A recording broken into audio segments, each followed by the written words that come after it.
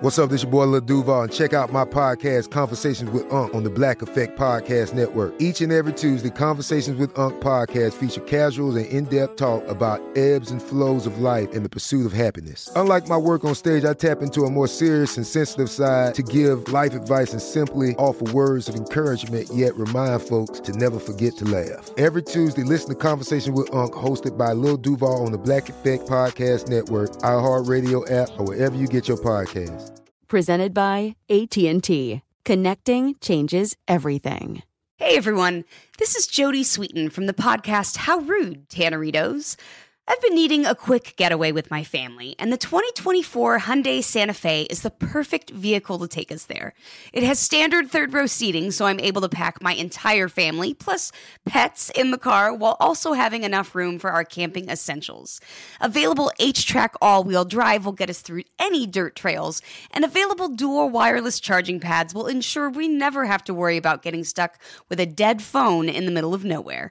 Visit HyundaiUSA.com or call 562-314-4603 for more details. Hyundai, there's joy in every journey. This episode is brought to you by Navy Federal Credit Union. At Navy Federal, it's been the mission to help the military community for over 90 years. And not just help them, but do everything to make sure they not only grow, but flourish. That's why Navy Federal Credit Union has all kinds of great savings and investment options like share certificates with sky-high rates. So don't hesitate. Start growing your finances today with a variety of savings and investment options. Navy Federal Credit Union. Our members are the mission. Savings products insured by NCUA. Investment products are not insured, not obligations of Navy Federal and may lose value.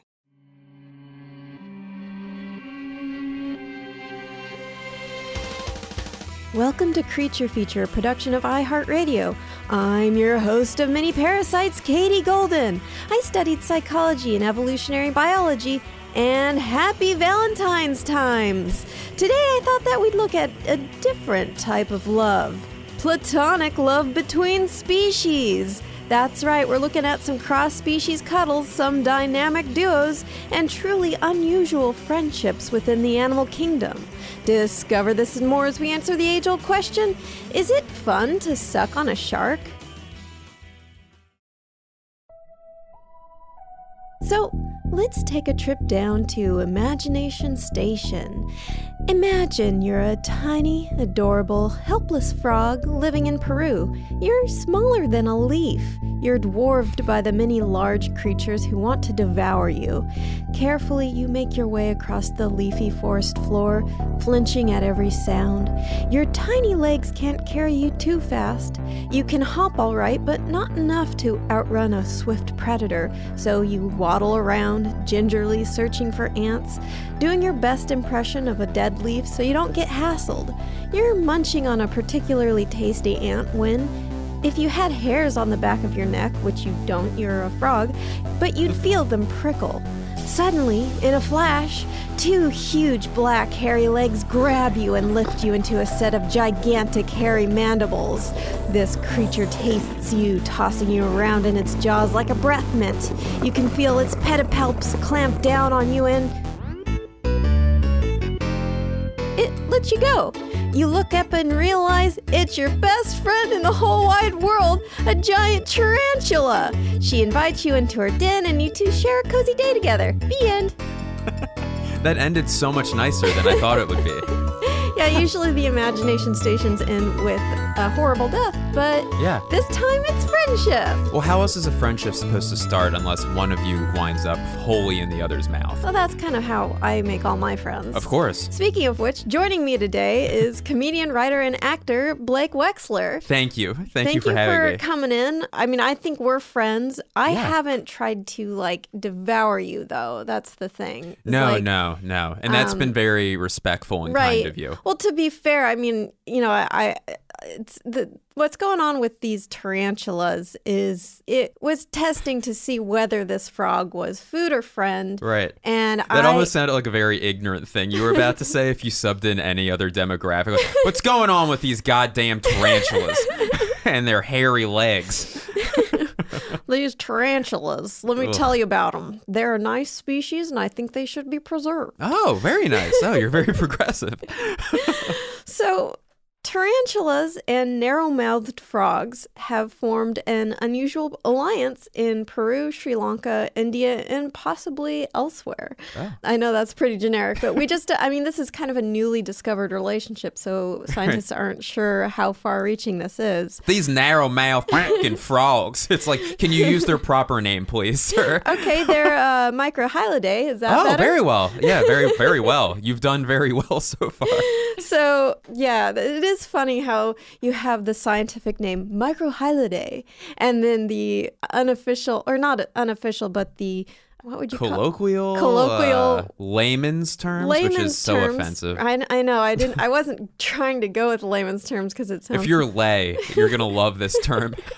Right, but the more casual one, which is so it's like Microhylidae and then casual like narrow-mouthed frogs. It's like so insulting. There has to be a middle ground. It's like Philippidae and the squinty-eyed stink beast. Right.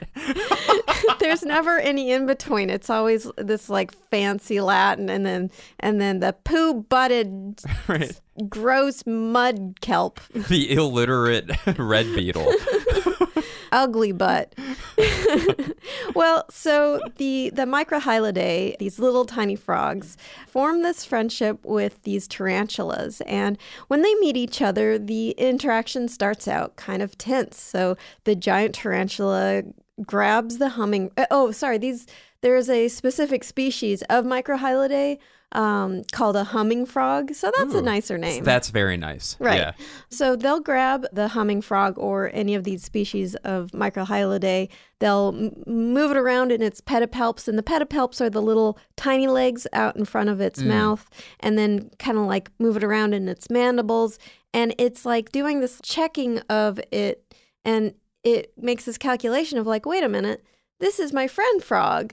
Like, this is a species of frog that I am friends with. Right. And then it puts it down delicately.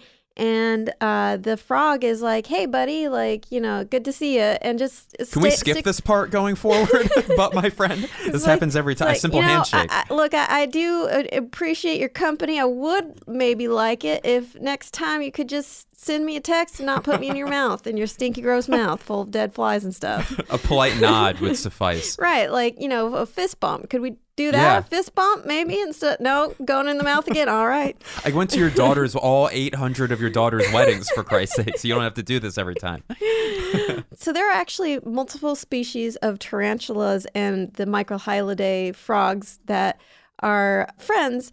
But let's start with the dotted humming frogs, which is a specific species in Peru, who have worked their way into the hearts of at least a couple tarantula species.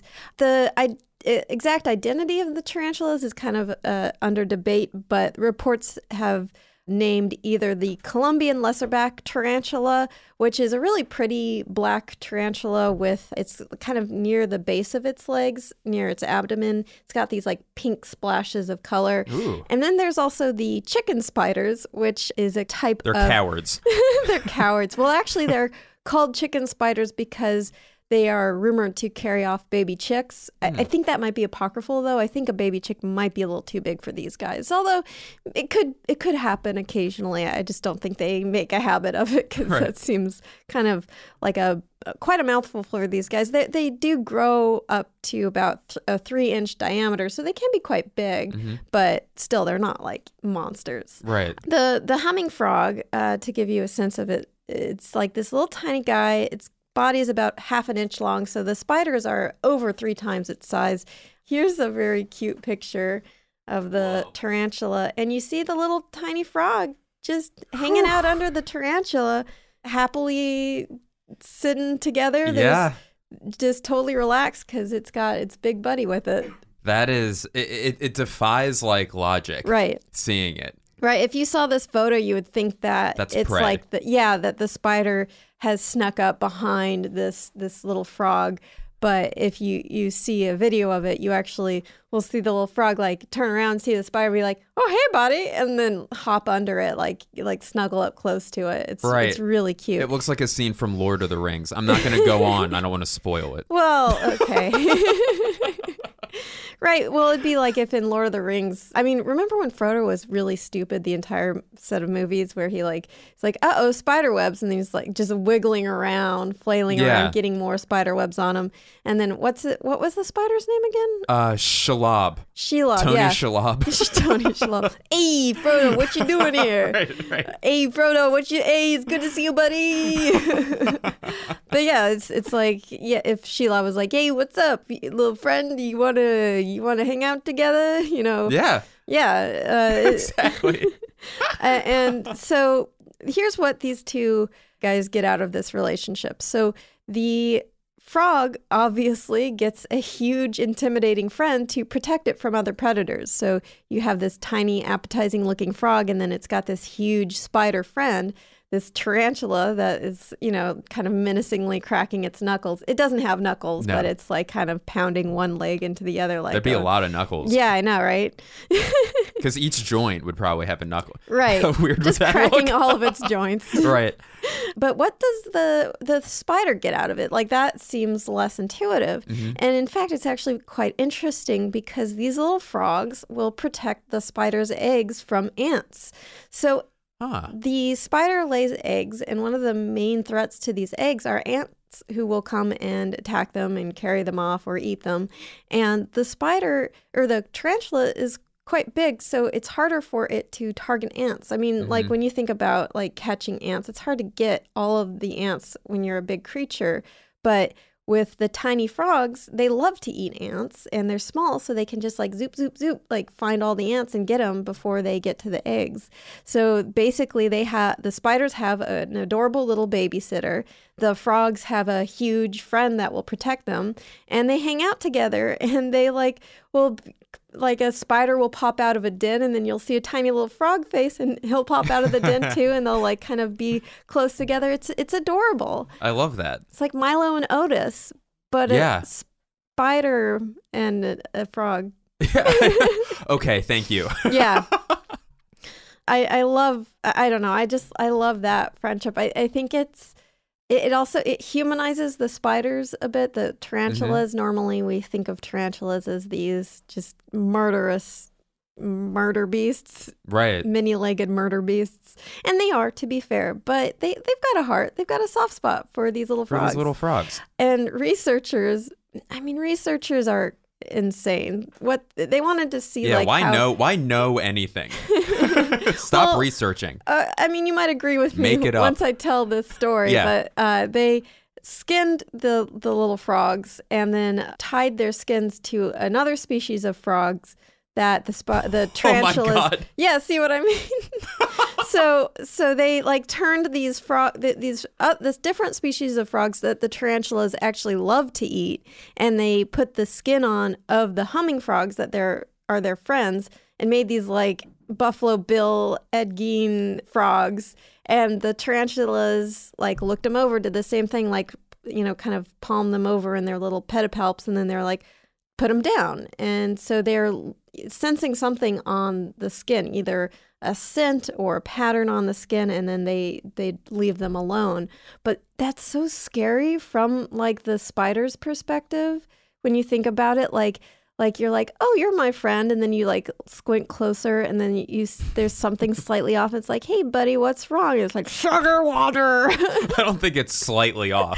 Like, I don't think these researchers have mastered like reupholstering a fucking frog and then in another frog's skin. And then the frog is like, what else can it do but play along, or it's gonna get eaten? Like, it's like, oh, hey, Timmy, good to see you. Yes, I'm Timmy. Jesus. It's me. I don't want these sick f***s to do that with my skin. Not covered in another frog's skin by mysterious giants. Nope, it's fine. Well, that's a weirdly specific thing to say, but it's good to see you. Yeah, really good to see you. And also, there's no way a human being would ever skin a frog and maybe don't do that experiment. Maybe skip that one. Yeah. At what cost do you want to know? I wonder if they do it the opposite way, where if they took the, I'm going to call it the yummy frog, and took its skin and put it on the friend. Oh, that's interesting. That's well, even then you more would almost twisted. be sentencing it to death. Yeah, that's like even more, cruel. I love the sort of Jigsaw-esque cruelty of it, though. It's kind of neat. Like, if you want to go full on, what's that movie called? The one with what's his name? Casablanca. Tom Cruise, and then it's like about Mission Impossible? No, it's the one where they're evil and bad and do weird stuff. The party one? Yeah, I think so. Secrets in the Night. I forget what it's called. I don't know. Absolutely Famous. I'm going to cut all of this because... I think it needs to stay in. Oh, boy. Well, it's like a movie that's bad things happen. Right. Well, Tom Cruise looks like someone who's wearing someone else's skin. Yeah, a little bit. Yeah. A little bit. It's so the entertainment industry doesn't need him. He's just a bunch of these frogs wearing a human skin. Right. We're a human. We can act. Don't look him right in the eye. he'll eat you with his tongue. He just kind of like cleans his eyeball with his tongue. Yeah. Like, you all right, Tom? I'm fine. Yeah, I had something in my eye. So moving on, there's been a viral video of a coyote and a badger working together. And I'm sure you've seen this, but let's take another look at it just to refresh our memory here. Looks like something out of a Disney. It does. I like picturing that these two guys have been walking for like 5 miles. Yeah. And the coyote just keeps getting, like hundreds and hundreds of feet ahead. And he finally just turns around like, come on. Yeah. Come on. Because that badger really doesn't cute. break stride. No, it just that keeps badger waddling. just kind of waddles along, and the coyote is jumping around. And it looks behind. It's really cute because it's looking over its shoulder going like, come on, It's badger playful. friend. We got to go. We got to go hunt some ground squirrels. And the badger's like, I'm coming. Oh, my God. Calm down. Come on, badger friend. Look, I found this giant tube made out of concrete. We can go through it. See what... I can dig my own tunnels. Why are we going through this metal one? It's made out of concrete. I know. I prefer dirt. Look, I can run. Did you see me run? It's very nice. It's very nice. You have a great gait. An excellent gait. Well, so this video is not a hoax. It was captured by the Peninsula Open Space Trust, or POST, which is a nonprofit organization that protects open natural spaces in the South Bay of San Francisco, California. And they use these remote sensor cameras to track the movements of animals and see how they travel. And they found this coyote and badger using a culvert, which is a tube of concrete under roadways that helps drain water. And they were using that culvert to safely cross the road, which I think is amazing. And I love this video because it is, I think it really gives you the sense of, okay, so animals sometimes form these relationships. And with a frog and a tarantula, you kind of get the sense of like, yeah, these are like little robots who kind of do these things that are advantageous for their species. When you see the coyote and the badger, like the coyote excitedly like jump and go like look over at children and be like, come on, badger friend. I think it shows you this transition from, this is their partnership, which I'll talk about. I'll explain why they form this partnership and why it's advantageous. But it can also, in my opinion, kind of transition into this area of they genuinely enjoy each other's company as much as an animal can. Like a dog enjoys your company, even though we've over, thousands of years formed this mutually beneficial relationship, evolutionarily speaking. We also just like each other. Yeah. So let me talk a little bit about why coyote and badger are such good friends. So they are, in fact, conspiring together to kill some ground squirrels. Oh, thank God. So the coyote will often come up to a badger den. In fact, one eyewitness saw a coyote like knock on a badger's den, kind of like scritch its little paw against the entrance. And the badger comes out and it sees it's a coyote, and they set off together to a ground squirrel's set of dens and tunnels. And they will root out the ground squirrels. So the coyote and the badger have slightly different techniques for hunting ground squirrels. The coyote is a little bit faster when it comes to like snatching them up when they come out of the holes. And the badger likes to is really good at digging. He's like a drill. These are exactly. And it can dig the ground squirrels up from the front of the den, and it'll just like start delving in there. And so what they do is the badger's at the den digging it up, trying to get ground squirrels, and the coyote watches the badger do this, and he goes off and finds an exit hole from the den. Wow. So it finds like the ground squirrel's emergency exit. So as the badger is getting any of the ground squirrels that try to escape out of its way, the coyote is getting any of the ground squirrels that try to get out of the emergency exit. And sometimes the badger gets a meal, sometimes the coyote gets a meal, sometimes they both get a meal because they've basically cornered these squirrels. So if the squirrel dodges the coyote by ducking back down into the exit hole, the badger is more likely to get a ground squirrel coming out its way. And if the squirrels try to escape the badger, it goes right towards the coyotes. So genius, dynamic duo. Do the badgers use their big claws to like take out these ground squirrels? They both claws and their mouths. Like they'll crunch down. I mean, it is a little bit horrifying to see them. I have some video of it, but they will, they just chew the squirrels up like immediately, like it's dinner time immediately. You know how people have like in their homes like those like picture frames you can upload like photos onto them of your family? I picture in your home, instead of photos, you just have these videos of like badgers eating off squirrels' heads. I mean, it's not, it's more of a mental library of photos. which is more vivid. The nice person I live with probably wouldn't want photos plastered everywhere of dead animals. It's like, Jesus. But, you got to make some compromises. That's true. It's a give and take.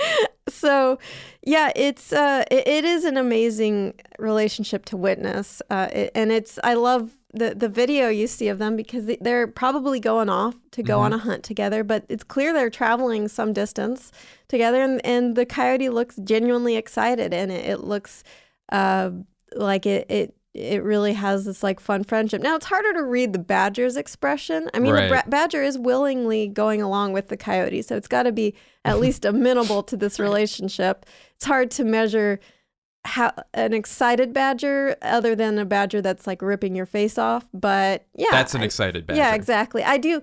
How I imagine their relationship is like the coyote's really excited, the kind of excitable one, and the badger's maybe a little more gruff and kind of aloof, but deep down he really does love the coyote. Yeah, they're buddies. They're great buddies, and he's like always kind of, he's sort of the Nick Offerman sort of character. Yes. And then and the coyote is sort of the Leslie Knope happy-go-lucky, yeah.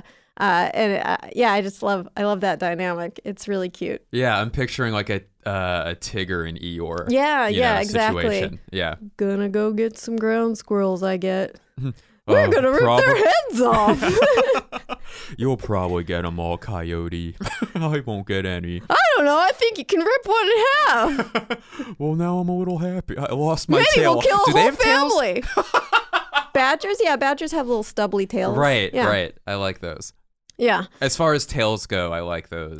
Yeah. The stubbly. Yeah. I mean, you saw in the video, it was really cute to see them like look at the little big butt waddle. Look at that little tuchus like walking off. Yeah. To see, I mean, I don't want to sound like a pervert, but seeing like two like the little coyote and the little badger butts just like walking off in the distance together, it's very cute. Oh yeah, not perverted at all. No. Yeah, I mean that. It's very cute. There's another duo of unusual friends. Geladas and wolves in Ethiopia coexist peacefully, which seems unlikely because they're both sort of can be a little bit pugnacious. So geladas are a type of monkey, and they are kind of baboon-like, but they aren't actually in the same group as baboons. But they're very closely related. And the Ethiopian wolves they look like wolves. They actually have kind of a reddish coloration. Let me show you. Yeah. Here's the Ethiopian wolf. Oh, cool. They kind of have like a fox coloration. Yeah, almost. yeah. But they look a little bit coyote-like, but they are wolves. And then who is this beautiful woman? This is a gelada, and you're actually looking at mostly males here. Interesting. As evinced by their wiener that you can see. Yes. But they're actually quite beautiful. They have this like beautiful hair that just looks like a kind of 90s style blowout. Yeah. And then they have these red chests. Like an Iron Man thing on their chest. Yeah, like this like sort of triangle shaped red chest. And then, I mean, a wiener. Of course, and a standard 4-door sedan wiener. But they are these geladas are communal animals, so it's usually like a dominant male or a dominant group of males and then a bunch of females. And their political structure can be complex because it's not, I think I've talked about this on the show before. Often when you talk about dominant, like alpha males and then their harem of females, it's seen as this kind of like, oh, he rules over the females. But in fact, the females can, they can kind of vote a male out. So it's like more of a democracy because if the male, they don't like this male and a new group of males comes along, they'll actually help the new males take over.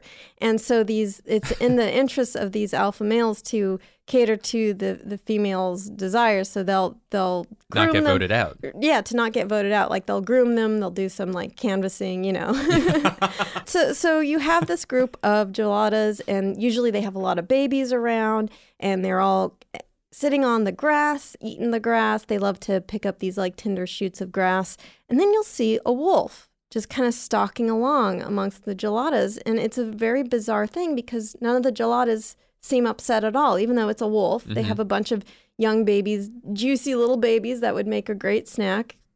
You can quote me out of context about that.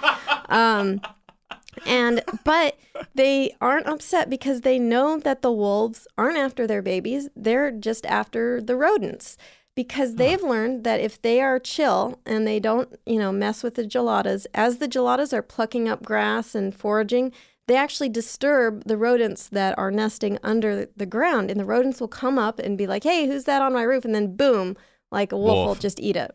Like, who's on the rooftop? Is it Santa? No, it's a wolf, and your head is gone now.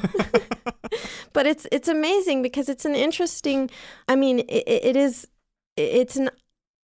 have this predator, right? You have this predator, the wolf, that you would not think would be so comfortable just kind of like walking around all these families sitting and picnicking out on the grass, but they're fine. And it's kind of incredible how these animals have learned, like, you know what? Like, sure, like I could have a gelada baby now, or I could wait and have as many rodents as I want. 20 mice. 20 mice. Yeah.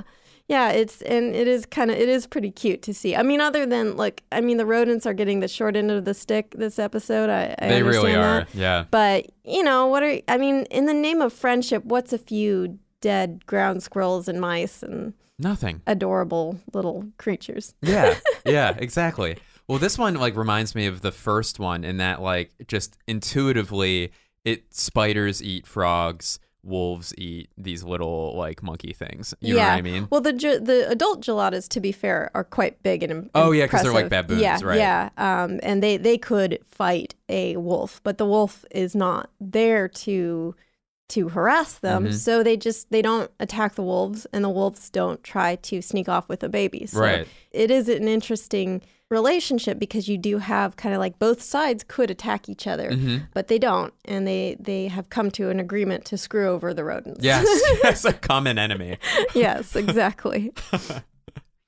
Have you ever been to Animal Tracks? It's this wildlife sanctuary, probably 30 miles north of LA.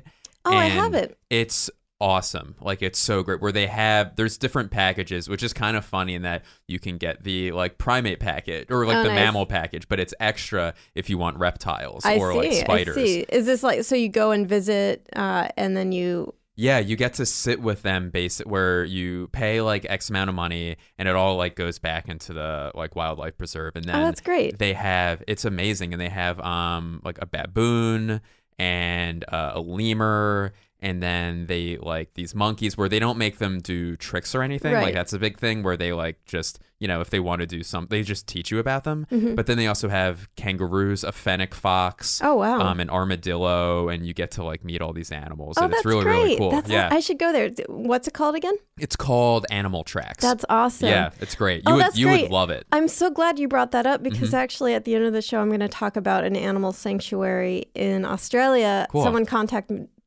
me about that, and I was thinking, man, I wish I lived in Australia so I could go visit, but it's great. We have Animal Tracks right here in LA. I'll have to go visit. Yeah, That's I'll show you awesome. some photos later. That's it's great. Awesome.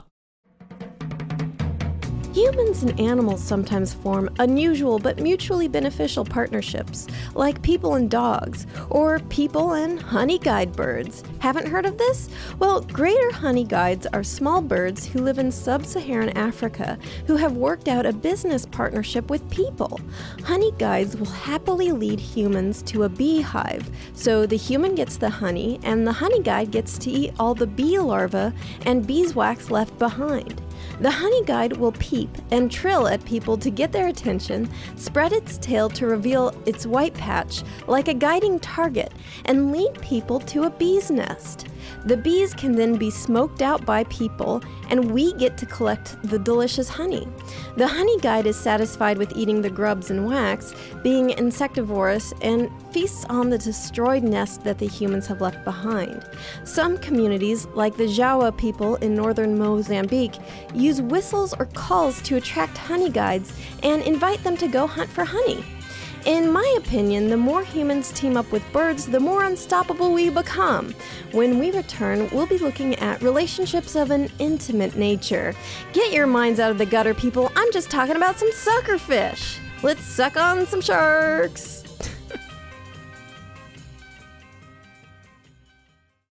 This episode is brought to you by Navy Federal Credit Union. At Navy Federal, it's been the mission to help the military community for over 90 years. And not just help them, but do everything to make sure they not only grow, but flourish. That's why Navy Federal Credit Union has all kinds of great savings and investment options like share certificates with sky-high rates. So don't hesitate. Start growing your finances today with a variety of savings and investment options. Navy Federal Credit Union. Our members are the mission. Savings products insured by NCUA. Investment products are not insured, not obligations of Navy Federal and may lose value. Snag a Job is where America goes to hire, with the deepest talent pool in hourly hiring. With access to over 6 million active hourly workers, Snag a Job is the all-in-one solution for hiring high-quality employees who can cover all your needs. On demand, temp to hire, part-time or full-time. You name the position. Warehouse worker, retail associate, grocery store clerk, fitness trainer, baker, stylist, bellhop, podcast producer? Yeah, Snag a Job's got a worker for that. With our easy-to-use platform, you're able to seamlessly post and fill available positions quickly with a dedicated customer support team to provide all the help you need along the way.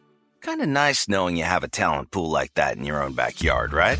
Snag a Job is the partner you need to keep your business running smoothly. So visit snagajob.com or text SNAG to 242424 to talk to an expert. Snagajob.com, where America goes to hire.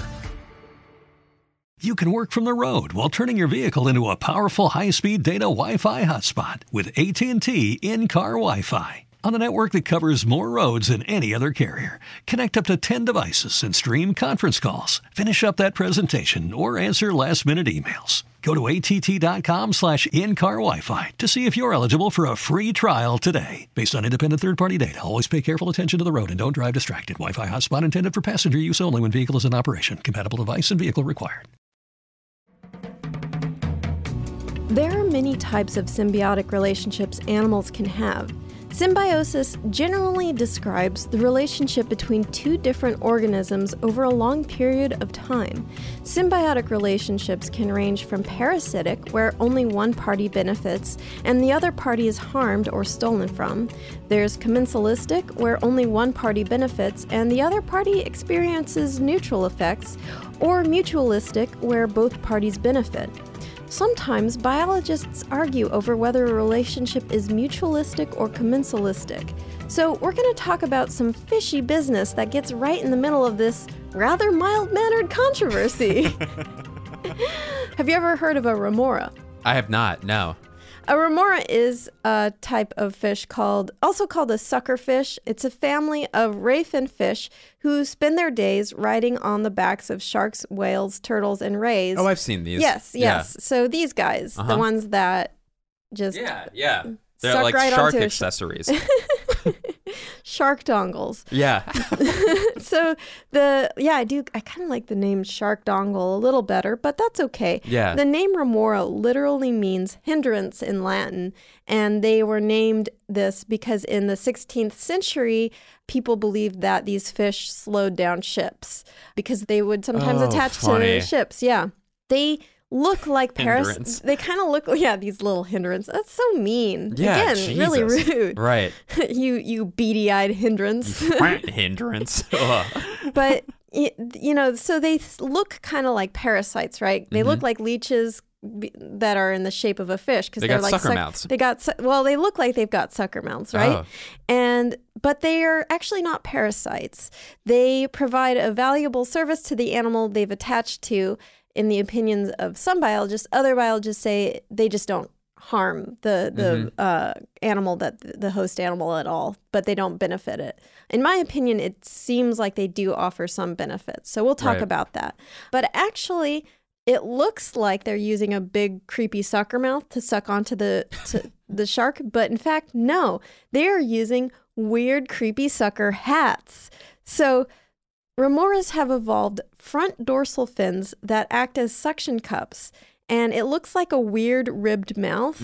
Like, here's a photo of it. Oh, yeah, that is a ribbed mouth. It's totally not. It's actually a hat. So here it is on the fish, oriented correctly. So this is the top of its head. Oh, and it's just wearing this like weird ribbed suction hat. Yeah. And so when you see a remora on a shark, it's actually riding upside down with its head attached to the shark, not its mouth. Interesting. That's crazy. Yeah. It's like, it makes them seem a lot more goofy, like they're just like riding, like attached to their head, going like, wee! It's like you're doing it wrong.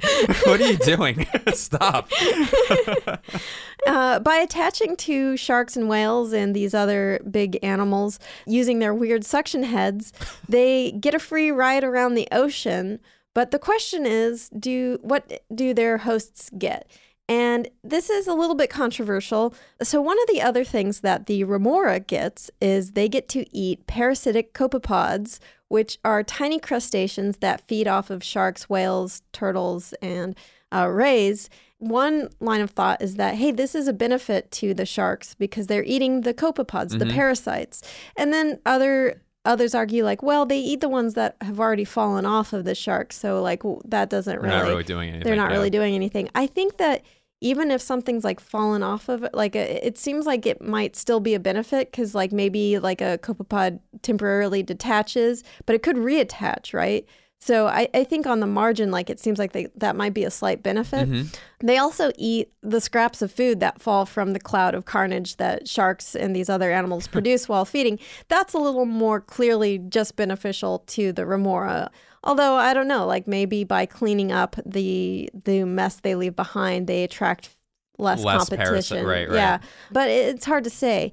This is either a commensalistic relationship where the remora gets a lot of benefits and the sharks that it's hitching a ride on just doesn't affect them Neither at all. harm nor Help. Or it's mutualistic where they're both getting something out of the relationship. I think it's not completely mutualistic. I think the remora gets a little more, but I think it might benefit the shark a little bit, in my non-shark expert opinion. Yeah, no, in my readings, I think the shark can actually claim the remora as a dependent and write it off on its taxes. Exactly. Yeah, there you so go. That's good.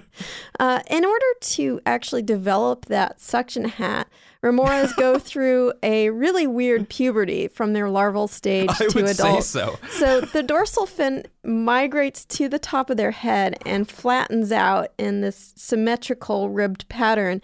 And you know how I said that they're ray fin fishes?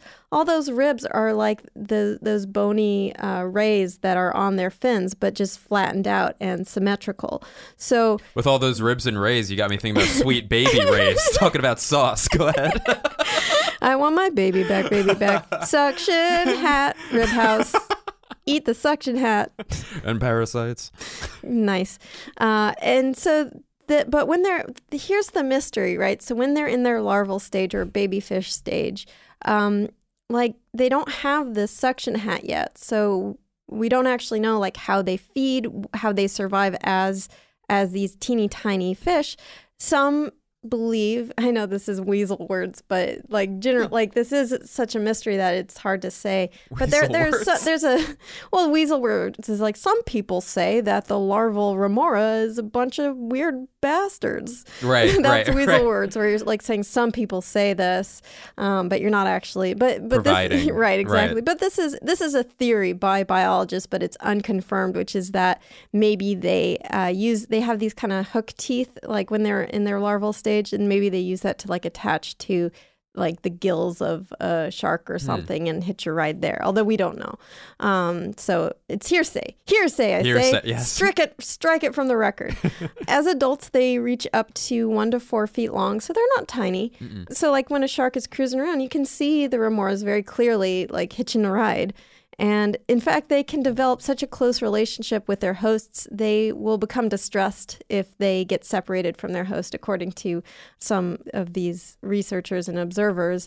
Like one such observer was saying like one remora got detached from its shark. The shark like went off without it, and it was like kind of frantically swimming around and then attached itself to the human observer, like just like, will you be my friend? I need some contact. It's like those people who have never not been in a relationship and like haven't really developed a sense of self outside of the relationship. Define me.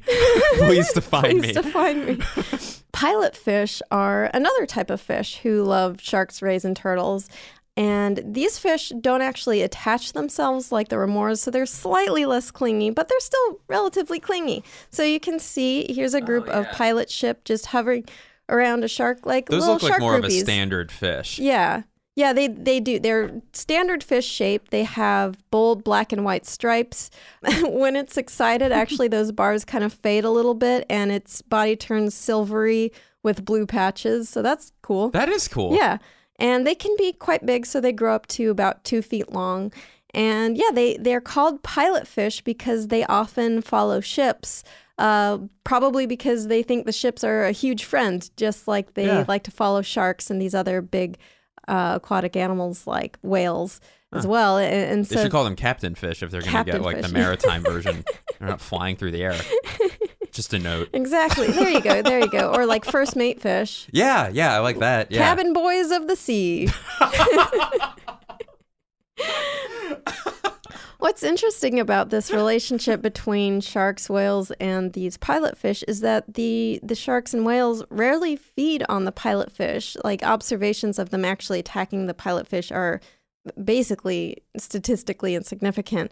And they seem to accept these pilot fish as little friends. And so the pilot fish do probably provide a nice service for them because they will go along the backs of the sharks and actually pick off parasites. And the sharks will even allow them to pick little scraps of food from their jaws, which is incredible. Just like, yeah, okay, be my floss, I guess. Yeah, will you be my floss? Yeah, just like little this dental is a Valentine's hygienist. Day episode. It's like if a exactly like if a dentist just like started like, you got some schmutz in your mouth and just like licking your teeth. Right. But if the dentist just came up to you on the street and did that. Want me to lick your teeth for you? Yeah, sure. Yes, why not? thank you. Where have you been? Of course. May I call you doctor? So there are reports that pilot fish also become very distressed when they are separated from their shark. But I have a little bit of a bone to pick with this idea. So the reports are that like if a boat captures a shark, the pilot fish will follow the boat for weeks. And it's like, oh, they're sad that their shark friend. But remember, these pilot fish just love following boats in general. So I don't necessarily think they're like, no, give me back my shark friend, which would be sad and adorable. But I think it's just like, wow, you're an even bigger shark. Yeah. I love you. Oh, no, my shark friend. Ooh, a boat. And then that's the end You're of my it. friend now. Yeah. A bigger shark friend. So one more aquatic duo I want to talk about is the urchin crabs. And guess who their friends are? Is it urchins? Wow, how'd you do that? I went to an art school for 4 years. Wow, okay. Worth it. Yes, every penny. So The urchin crab, or carrier crab, lives in the Red Sea and East Indian Ocean, and they are best buds with the long-spined sea urchin, and they carry it around on its back like a Yoda. I love that. So it actually only walks on its two front pairs of legs because the back two are always used to carry the sea urchin. Oh, funny. And I'm not trying to put you on the spot here, but just throw out like a guess why you think the crab would want a sea urchin friend. Like, this isn't like a trick armor. question. Yes, exactly. Yeah. Exactly. How dare you put me on the spot like that? I think it's neat because sometimes like the intuition about this is not this like tricky thing, not like a convoluted thing. It's like, yeah, it's just protecting it. So don't worry, I'm only capable of surface level thought. So here it is. Oh, wow. That looks like he's got two on his back. It's just I think it's just one. That's big. It's a big one. Yeah, it's a real big one. And what's interesting is, it likes to carry these really big ones. And funny that it has to hold. Yeah, that makes sense that it has to hold it. Sea urchins are animals. Mm-hmm. They're echinoderms. Sea urchins actually can move. And the fact that it's this big one means it's probably pretty mobile for a sea urchin. And if it wanted to struggle and like get away from the crab, it could. But in fact, they're actually quite docile and they peacefully submit to being carried because while the crab gets armor from the sea urchin gets a free ride. Oh, yeah. Because they're not as fast as a crab. So the crab can carry them around and they get to go to a new area to feed. And it works out for both of them really great. It's so funny that the crab does. It's like an old man holding on to his toupee in the wind, or just holding it on his head. That's a beautiful description. Thank you so much. You may have your own little remoras hitching a ride on you without even knowing it. Demodex folliculorum and Demodex brevis are eyelash mites, microscopic mites who live on your eyelashes. They have elongated bodies with a bunch of cute little legs and claws. Sorry, is that not cute? Anyways, most adults have some eyelash mites, and for the most part, this relationship seems commensalistic, meaning the mites get a home and get to eat our dead skin cells, and we get nothing. Grossed out, I guess. Or if you want to think about it more positively, we get a bunch of microscopic friends, so you're never alone. Typically, the mites cause no problems in humans, but in large quantities or for people with sensitive skin or immunodeficiencies, they can cause eye and skin irritation. But don't freak out. Most of the time, you can keep mites in check by gently cleaning your eyes. Keyword, gently. You guys, like baby shampoo or just water, don't go napalming your eyeballs with bleach. That'll blind you and it won't feel so good. When we return, I'm going to infest your heart with good feelings as we explore some one-of-a-kind adorable relationships between species.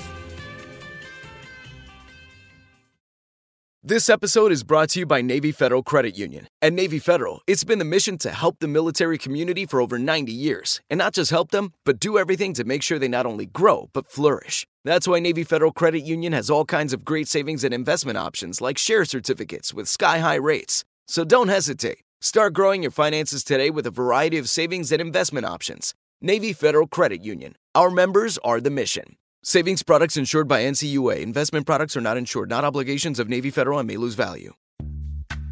Snag a Job is where America goes to hire, with the deepest talent pool in hourly hiring. With access to over 6 million active hourly workers, Snag a Job is the all-in-one solution for hiring high-quality employees who can cover all your needs.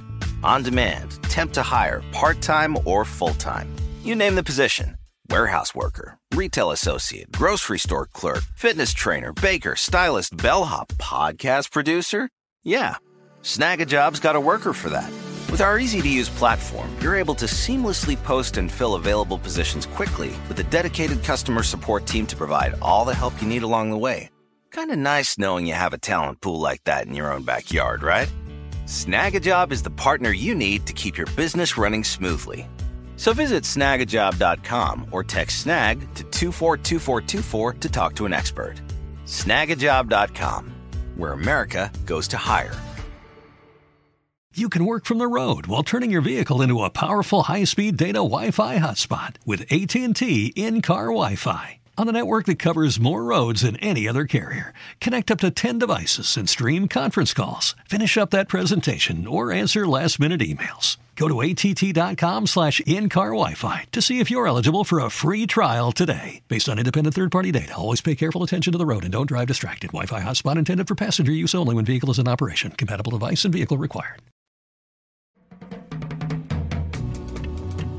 Sometimes relationships between species just happen to happen, and there's no greater pattern, just a random homeward-bound situation. Often these oddball partnerships happen in captivity. Dogs and cheetahs become friends in zoos, as zookeepers have found that affable dogs make great companions to the shy cheetah. There are countless videos of birds riding on top of dogs and cats, chickens snuggling up to kittens, cats adopting squirrels, cats and dogs kissing on the mouth. What is going on? Well, sometimes animals aren't so superficial and can see past the mere fact that they're from entirely different species. So now I'm going to talk about these relationships don't have any like wider evolutionary significance, but they're just kind of these random oddball couples that are really cute and fascinating to kind of show that sometimes animals will act outside of their kind of prescribed path of what the animals typically do, especially in weird situations. So this first one is a heart warmer. Get those warm fuzzies in your heart, which aren't this time not worms, which is great. Oh, thank God. So a baby hippo named Owen was orphaned in the 2004 Indian Ocean tsunami and earthquakes, which were this huge, devastating natural disaster. It caused flooding in Malindi, Kenya. This little baby hippo lost his parents, which was very sad. He was rescued by Dr. Paula Kahumbu and the Lafarge Ecosystem Sanctuary in Mombasa, Kenya. He was also rescued by a giant tortoise, emotionally rescued. So Z is a 130-year-old male tortoise who also lives at the sanctuary. And when Owen was placed in the sanctuary park, he immediately ran over to the tortoise and huddled next to him like hippos generally do with their mothers. And at first, the tortoise was kind of confused, but then he grew to tolerate and even show affection towards the baby hippo. And the baby hippo would nuzzle the tortoise, and the tortoise would kind of head bump the hippo. And like it developed to the point where the baby hippo Owen would just kind of nudge the tortoise, and the tortoise would follow the hippo around. And it's really interesting because it's not too surprising to me that the hippo would see this tortoise and it's orphaned and it just sees this shape, this gray kind of blobby shape. Aesthetically, and be like, it's you're similar. my new mom. Yeah. I mean, not that close, but close enough. No, of course. Yeah. But what's I can't tell the difference between tortoises and hippos. But it's so surprising to me that the tortoise is just like, yeah, all right, I'll be your mom. Right. Sure, why not? Yeah, you can be my son now. They do seem like more agreeable animals, tortoises. Yeah, they are very gentle generally. Yeah. But yeah, it's like in, Kung Fu Panda where it's like the duck and the panda, like this huge panda and this little duck. I mean, the giant tortoise was initially about the same size, but as the hippo gets bigger, it's gonna dwarf the tortoise. But I don't know. It's just really heartwarming, I guess. This show is often filled with horrible things eating each other, but this time there's no twist. It's just really heartwarming. Yeah. Can tortoises, they go into their shells, or are they too big? Well, or their limbs? Giant tortoises don't really tuck completely in their shells like box turtles can do. But, the shell does provide them some protection. They can kind of tuck a little bit in, but they don't, it's not like, in the cartoons where it's just like zoop and then they're gone. Yeah. They're too meaty for that. Generally. Right. Yeah. That makes sense. And what are their predators? Actually, I would say they don't have too many predators because they're pretty big. Because in my mind, they don't have many predators. Yeah, I don't think they would. So they live on the islands of the Western Indian Ocean and also the Galapagos. So on the Galapagos, I believe they don't have any. No. There's no big predators that would be large enough to eat them. Now, let me check about the, this is a very good question. So on the Western Indian Ocean islands, again, I would guess that there probably aren't any big predators there either. Right. So they might not have, at least as adults, they might not have any natural predators. As like little baby tortoises, like probably birds would try to eat them. But if they turn like 10, it's like, all right, you're going to live until you're 3,000 years old. Essentially, yeah. Yeah. Yeah, I don't think they do. Like the adults have no natural predators. So yeah, that does kind of make sense then. Like it sees this hippo bounding towards it and it's like, all right, what's this about? Yeah, what the hell? I don't know this. What is this? Is this a few of my buddies stacked on top of each other? Yeah, again, I like, it's sort of like the badger coyote dynamic of like this excitable baby hippo and this like 130-year-old tortoise who's like old and grouchy. Oh, it's like an Up. You know how the old guy makes friend with the little Boy Scout? Oh, yeah. No, Kevin's the bird, I think. Who's the Boy Scout's name? I don't remember. Little Boy Scout. Owen the hippo. It's the name of the little boy. Oh, that's mean. But yeah, so it's just like this excitable little hippo being like, "Hello, sir. Would you like to be my new mommy?" And it's like, yeah, all right. Yeah, I'll be your mommy, of course. Yeah, all right. Oh boy, let's go on an adventure together, please. And the tortoise like, alrighty there, Speedy, let's go. It's gonna take a while. Yeah, because to him, a hippo's speedy. Yeah. Well, Everything's hippos, truthfully, they can sprint, book right? it. They can run very quickly. Don't let their massive size fool you. Most of that size is pure muscle. They can destroy you and run very fast. Yeah. So now on to another cute adoption. So there's a story of a Dalmatian adopting a lamb, but here's the twist. The lamb had Dalmatian spots. So there's a rare sort of coloration for a lamb where it actually forms these black and white patches. And it looks like a Dalmatian's coloring, but it's a lamb. And so there's a farm in Australia where this lamb was born and it was orphaned. I couldn't find out whether its mother died or sometimes the mother will just reject the lamb for who knows what. Right. Like, you're a little freak. Get out of here. Weirdo. But the lamb really lucked out because it was born on a frickin' Dalmatian breeder's farm. So cute. The lamb was paired up with a female Dalmatian who was in season, meaning it could get pregnant like when they're in heat and estrus. So like I guess it's like mom hormones were going off and it was like, yeah, I'll have a baby lamb. I love it. And so the Dalmatian follows the lamb around, licking it incessantly, licking its face and butt and just doting on it, just totally loving it. Let me show you the video of it. It's very, very cute.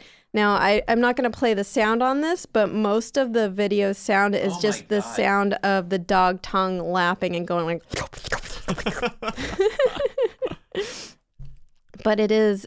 Look, it has like the same color. I mean, like its legs are blacker. From a distance, it's like, okay, here's a normal Dalmatian and it's puppy. And then you take a closer look and you're like, well, that's a weird shaped puppy. And then you get real close and that's a lamb. That's not a puppy at all. Wait a minute. But it's so cute. Look at it.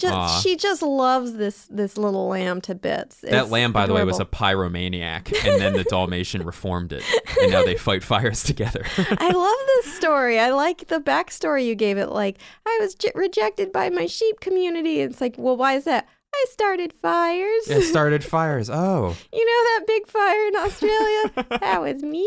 Well, we don't like fires here either. Oh, it's getting milk. God, that dog loves that lamb. It seems like the other dogs do too. Yeah, I mean, like dogs are, great. Yeah, dogs are awesome. They often will adopt other animals. They just have so much love to give. But yeah, it is. I mean, probably also because this female dog has accepted the lamb as her baby. The other dogs are like, yeah, all right, it's your baby. Sure, why not? They're really yes-anding the dog here. Yes.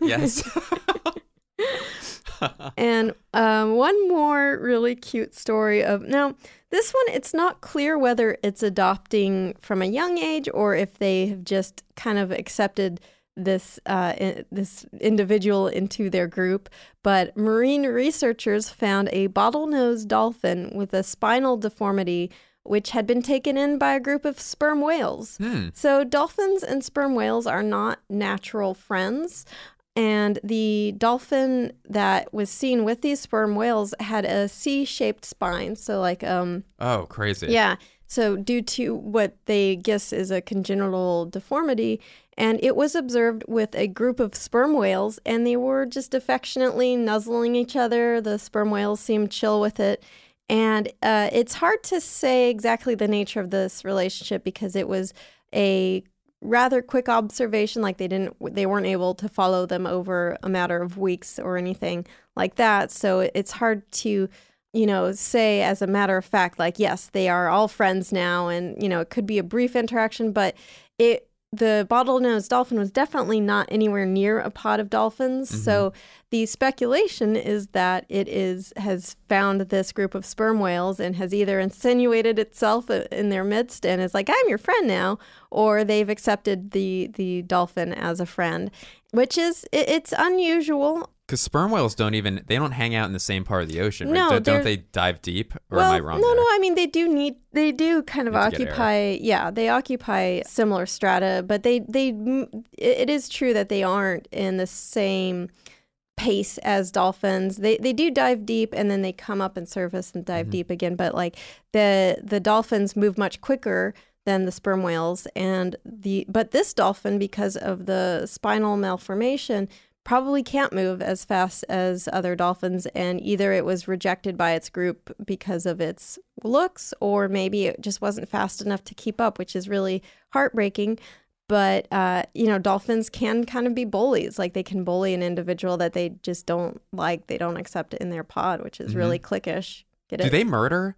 Or am I wrong? They can, No, they can attack each other. Mm-hmm. They certainly murder animals to eat. Yeah, but like each other. Like... Yeah, I mean, they can kind of fight each other. Yeah, like rival pods will fight each other. I don't know how efficacious they are at murdering each other, but yeah, they do fight. Right. And I would say, yeah, they probably can occasionally murder, but most likely they just like bullied this dolphin until it left, or just swam fast and it was like ditched them. Well, now he has cooler friends. Right, exactly. Yeah. That are less cliquish. You missed that pun the first time, so I had to do it again because dolphins click. Of course. Yeah, there we go. So, yeah, it is really, it's fascinating. For the most part, sperm whales kind of probably avoid dolphins because a pod of dolphins could attack like a baby sperm whale, and they don't want anything to do with that. And so, but yeah, I mean, this little guy, it's like maybe they recognize him. They're like, you look like a weird calf. All right, you can join us. So it's a weird calf. Yeah, a calf is a baby whale. Oh, I know. Yeah. And I didn't mean it like the part of a leg. You look like an odd femur. You look like a weird cow. Come on and join us. Sure.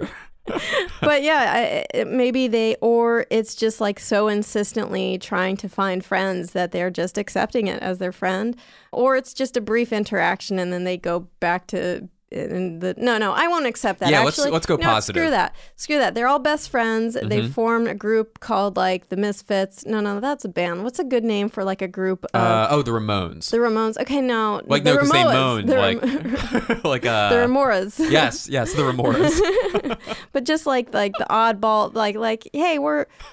I guarantee you there could easily be a T-shirt like of a Remora on it, like but the Ramones style like T-shirt, and like 3 people would enjoy wearing it. If you're the 3 people who would enjoy wearing that shirt, let me know. Yeah, make that shirt. Remora. Who is this for? So I want to cap off the show and our stories of adoption to update us. We got a koala update. I'm going to play the koala update sound here. Koala update. A few weeks ago, we talked about the fires in Australia. I talked about some places that you can donate to, and I had everyone vote on a koala for us at the show to adopt. And you guys voted, and you voted for Oxley Twinkles, the koala. And it is official now. I have adopted Oxley Twinkles. Congratulations. Thank you. She is my koala daughter. Apparently, what happens with the koala adoption is you don't actually like get the koala. Like they don't send you the koala. it's just kind of like dry ice. Right, exactly. What happens is the koala like occasionally calls me up and asks for money. Ugh. And like it's like, yeah, I need some money for gas, and it's like, yeah, okay. I mean, you are my daughter now. Like, and you have to use it on gas this time. Right. I want to see the receipt from the gas station, like, and don't give me a receipt from a gas station and you've crossed out all the booze and Sharpie. Like I know. Yeah. Look, I was a young koala once too. I've done all the tricks, so I know it. But yeah, so Oxley Twinkles, koala daughter of the podcast. I want to talk to you or tell you about like the description of Oxley Twinkles from the Koala Hospital website. Did you get a velvet worm with that? Did it come with a velvet worm or no? Sadly, you're still working on that? I'm still working on that. Thank you for reminding me, because like, guys, please give me the website or number or address of an invertebrate rescue organization, because I desperately want to adopt a velvet worm. Now, I understand... I wouldn't blindly click on those links, by the way. I understand that probably by adopting a velvet worm, again, like the koala situation, it's going to be a long-distance relationship. I accept that, but I do want to, at least in name, adopt a velvet worm, or at least sort of signal boost an invertebrate rescue organization, or probably more likely it would be an invertebrate conservation organization that uses the money to research how to help with invertebrate conservation.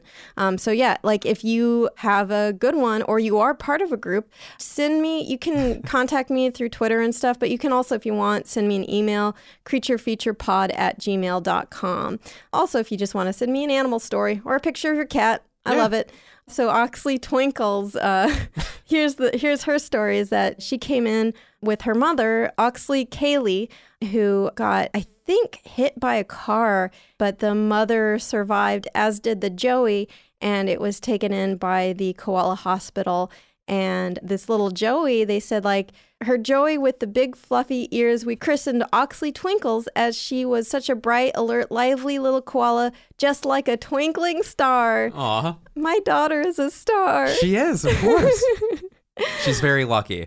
Yes, so it's wonderful. And if you guys want to throw some more bucks at Oxley Twinkles' way, honestly, here's me talking out of character for a moment. Any donation you give to them, like any koala you adopt, it just goes towards the Koala Hospital in general and the great work that they do. So that's koalahospital.org.au. I'll include that link in the show notes as well. I also got a message from Tom Rogers of the Potoroo Palace Sanctuary in New South Wales, Australia, who sent me a gorgeous photo of a rescued koala named Sapphire and her baby Joey. And I'm going to post those to the social medias. And he wrote to me that they had to evacuate the animals in the sanctuary during the height of the New South Wales fires, which was really stressful for the animals, and I imagine the rescuers too. So thank you so much, Tom Rogers, and everyone who works at the Potoroo Palace, for all the hard work you do and honestly heroic things you do for these animals. Definitely check out their website. I'll also include a link to it in the show notes. It's called PotorooPalace.com. And I'm not sure if they're open right now. You could check, but if you live near New South Wales, Australia, you can visit their sanctuary and help feed the animals. So cool. And then what was the one near LA? Could you? Animal Tracks. Animal Tracks. And then there's another great one near LA in Lake Arrowhead called Wild Haven. Oh, wonderful! Yeah, wonderful. Wild Haven's amazing. Yeah, so yeah. Shout out to all those groups. That's incredible. I am definitely gonna go check out Animal Tracks. That sounds incredible. It's great.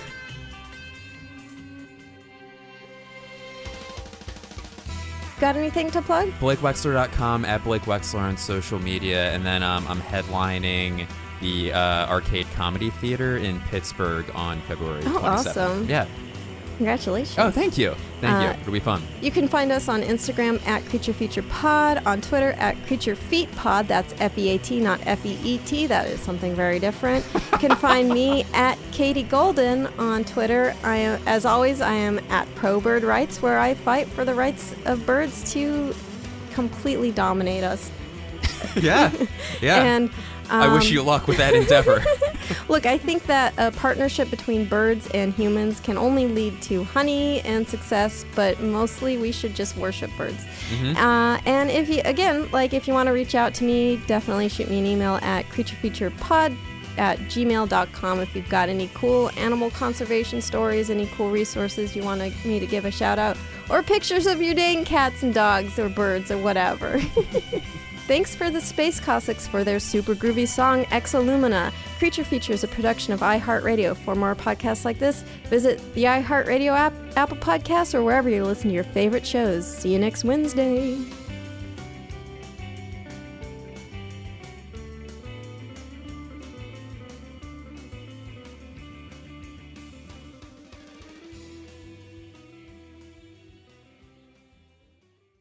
Trinity School of Natural Health can help you be part of the fast-growing health and wellness industry.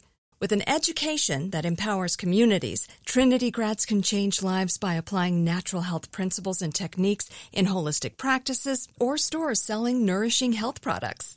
Offering 19 online programs that fit your busy schedule, you'll get training to help turn your passion into a career. Enroll today at trinityschool.org. That's trinityschool.org. Did you know some travel credit cards offer 10 times points on your spending? Don't miss out on big rewards for your next trip. NerdWallet lets you compare smart travel credit cards side by side, curated by an expert team of finance nerds. What could future you do with better travel rewards? A free flight? A room upgrade? Don't wait to make smart financial decisions. Compare and find smarter credit cards, savings accounts, and more today at NerdWallet.com. Reminder, credit is subject to lender approval and terms apply. NerdWallet. Finance smarter. This is Malcolm Gladwell from Revisionist History. eBay Motors is here for the ride. With some elbow grease, fresh installs, and a whole lot of love, you transformed 100,000 miles and a body full of rust into a drive that's all your own. Brake kits, LED headlights, whatever you need, eBay Motors has it. And with eBay Guaranteed Fit, it's guaranteed to fit your ride the first time, every time, or your money back. Plus, at these prices, you're burning rubber, not cash. Keep your ride or die alive at ebaymotors.com. Eligible items only. Exclusions apply.